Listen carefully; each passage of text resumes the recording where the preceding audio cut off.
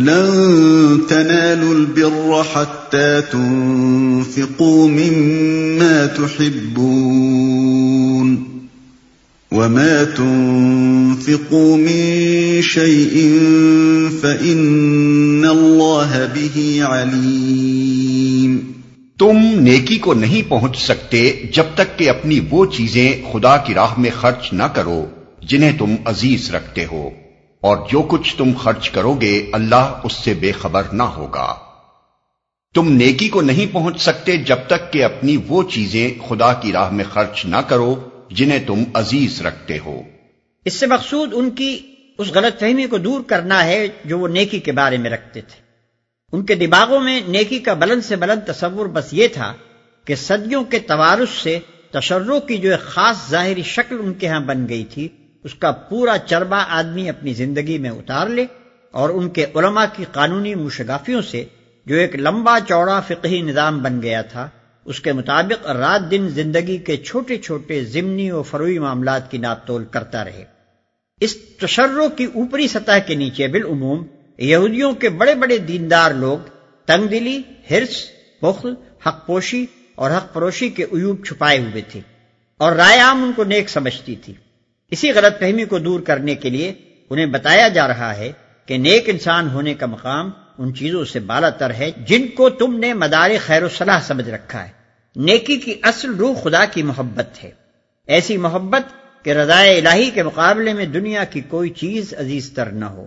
جس چیز کی محبت بھی آدمی کے دل پر اتنی غالب آ جائے کہ وہ اسے خدا کی محبت پر قربان نہ کر سکتا ہو، بس وہی بت ہے، اور جب تک اس بت کو آدمی توڑ نہ دے نیکی کے دروازے اس پر بند ہیں۔ اس روح سے خالی ہونے کے بعد ظاہری تشرع کی حیثیت محض اس چمکدار روغن کی سی ہے جو گھن کھائی ہوئی لکڑی پر پھیر دیا گیا ہو۔ انسان ایسے روغنوں سے دھوکہ کھا سکتے ہیں مگر خدا نہیں کھا سکتا۔ كل الطعام كان حلا لبني إسرائيل إلا ما حرم إسرائيل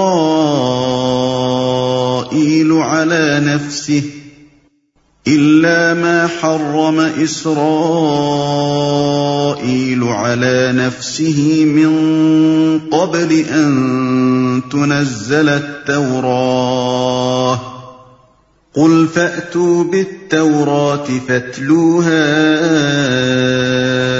إن كنتم صادقين۔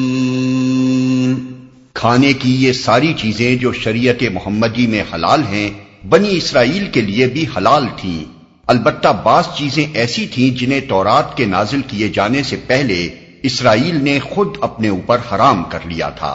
ان سے کہو اگر تم اپنے اعتراض میں سچے ہو تو لاؤ تورات اور پیش کرو اس کی کوئی عبارت۔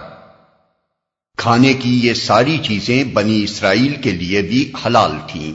قرآن اور محمد صلی اللہ علیہ وسلم کی تعلیمات پر جب علماء یہود کوئی اصولی اعتراض نہ کر سکے، کیونکہ اساس دین جن امور پر ہے ان میں انبیاء سابقین کی تعلیمات اور نبی عربی صلی اللہ علیہ وسلم کی تعلیم میں یکسر فرق نہ تھا، تو انہوں نے فقہی اعتراضات شروع کیے۔ اس سلسلے میں ان کا پہلا اعتراض یہ تھا کہ آپ نے کھانے پینے کی بعض ایسی چیزوں کو حلال قرار دیا ہے جو پچھلے انبیاء کے زمانے سے حرام چلی آ رہی ہیں۔ اسی اعتراض کا یہاں جواب دیا جا رہا ہے۔ جنہیں تورات کے نازل کیے جانے سے پہلے اسرائیل نے خود اپنے اوپر حرام کر لیا تھا۔ اسرائیل سے مراد اگر بنی اسرائیل لیے جائیں تو مطلب یہ ہوگا کہ نزول تورات سے قبل بعض چیزیں بنی اسرائیل نے محض رسماً حرام قرار دے لی تھیں، اور اگر اس سے مراد حضرت یعقوب علیہ السلام لیے جائیں تو اس کا مطلب یہ ہوگا کہ آن جناب نے بعض چیزوں سے طبعی کراہت کی بنا پر یا کسی مرض کی بنا پر اعتراض فرمایا تھا، اور ان کی اولاد نے بعد میں انہیں ممنوع سمجھ لیا۔ یہی مؤخر الذکر روایت زیادہ مشہور ہے، اور بعد والی آیت سے یہ بات صاف طور پر ظاہر ہوتی ہے کہ اونٹ اور خرگوش وغیرہ کی حرمت کا جو حکم بائبل میں لکھا ہے وہ اصل تورات کا حکم نہیں ہے، بلکہ یہودی علماء نے بعد میں اسے داخل کتاب کر دیا ہے۔ فمن افترى على الله الكذب من بعد ذلك فأولئك هم الظالمون۔ اس کے بعد بھی جو لوگ اپنی جھوٹی گھڑی ہوئی باتیں اللہ کی طرف منسوب کرتے رہیں وہی در حقیقت ظالم ہیں۔ قل صدق اللہ فاتبعوا ملة ابراہیم حنیفا وما كان من المشرکین۔ کہو اللہ نے جو کچھ فرمایا ہے سچ فرمایا ہے، تم کو یکسو ہو کر ابراہیم کے طریقے کی پیروی کرنی چاہیے، اور ابراہیم شرک کرنے والوں میں سے نہ تھا۔ مطلب یہ ہے کہ ان فقہی جزیات میں کہاں جا پھنسے ہو؟ دین کی جڑ تو اللہ واحد کی بندگی ہے جسے تم نے چھوڑ دیا اور شرک کی آلائشوں میں مبتلا ہو گئے۔ اب بحث کرتے ہو فقہی مسائل میں، حالانکہ یہ وہ مسائل ہیں جو اصل ملت ابراہیمی سے ہٹ جانے کے بعد انحطاط کی طویل صدیوں میں تمہارے علماء کی مشگافیوں سے پیدا ہوئے۔ ان اول بیت وضع للناس للذی ببکۃ مبارکا وہدی للعالمین۔ بے شک سب سے پہلی عبادت گاہ جو انسانوں کے لیے تعمیر ہوئی وہ وہی ہے جو مکے میں واقع ہے، اس کو خیر و برکت دی گئی تھی اور تمام جہان والوں کے لیے مرکز ہدایت بنایا گیا تھا۔ یہودیوں کا دوسرا اعتراض یہ تھا کہ تم نے بیت المقدس کو چھوڑ کر کعبے کو قبلہ کیوں بنایا، حالانکہ پچھلے انبیاء کا قبلہ بیت المقدس ہی تھا۔ اس کا جواب سورہ بقرہ میں دیا جا چکا ہے، لیکن یہودی اس کے بعد بھی اپنے اعتراض پر مصر رہے، لہذا یہاں پھر اس کا جواب دیا گیا ہے۔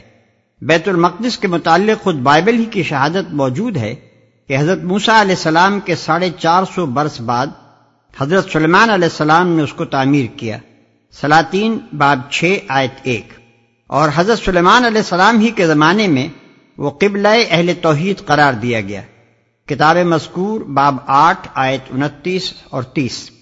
برعکس اس کے یہ تمام عرب کی متواتر اور متفق علیہ روایات سے ثابت ہے کہ کعبے کو حضرت ابراہیم علیہ السلام نے تعمیر کیا اور وہ حضرت موسیٰ علیہ السلام سے 800-900 برس پہلے گزرے ہیں، لہذا کعبے کی اولیت ایک ایسی حقیقت ہے جس میں کسی کلام کی گنجائش نہیں۔ فیہ آیات بینات مقام ابراہیم ومن دخلہ کان آمنا وَلِلَّهِ عَلَى النَّاسِ حِجُّ الْبَيْتِ مَنِ اسْتَطَاعَ إِلَيْهِ سَبِيلًا وَمَنْ كَفَرَ فَإِنَّ اللَّهَ غَنِيٌّ عَنِ الْعَالَمِينَ۔ اس میں کھلی ہوئی نشانیاں ہیں، ابراہیم کا مقام عبادت ہے، اور اس کا حال یہ ہے کہ جو اس میں داخل ہوا مامون ہو گیا۔ لوگوں پر اللہ کا یہ حق ہے کہ جو اس گھر تک پہنچنے کی استطاعت رکھتا ہو وہ اس کا حج کرے، اور جو کوئی اس حکم کی پیروی سے انکار کرے تو اسے معلوم ہو جانا چاہیے کہ اللہ تمام دنیا والوں سے بے نیاز ہے۔ اس میں کھلی ہوئی نشانیاں ہیں، یعنی اس گھر میں ایسی صریح علامات پائی جاتی ہیں جن سے ثابت ہوتا ہے کہ یہ اللہ کی جناب میں مقبول ہوا ہے اور اسے اللہ نے اپنے گھر کی حیثیت سے پسند فرما لیا ہے۔ لقدق بیابان میں بنایا گیا اور پھر اللہ نے اس کے جوار میں رہنے والوں کی رزق رسانی کا بہتر سے بہتر انتظام کر دیا۔ 2500 برس تک جاہلیت کے سبب سے سارا ملک عرب انتہائی بدامنی کی حالت میں مبتلا رہا، مگر اس فساد بھری سرزمین میں کعبہ اور اطراف کعبہ ہی کا ایک خطہ ایسا تھا جس میں امن قائم رہا، بلکہ اسی کعبہ کی یہ برکت تھی کہ سال بھر میں 4 مہینے کے لیے پورے ملک کو اس کی بدولت امن میسر آ جاتا۔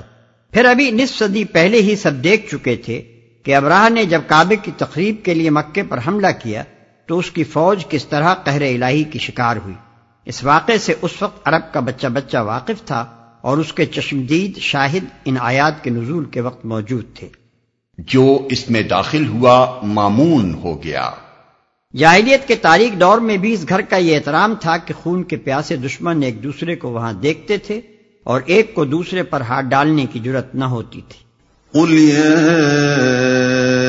اہل الکتاب لم تکفرون بآیات اللہ واللہ شہید علی ما تعملون۔ کہو اے اہل کتاب، تم کیوں اللہ کی باتیں ماننے سے انکار کرتے ہو؟ جو حرکتیں تم کر رہے ہو اللہ سب کچھ دیکھ رہا ہے۔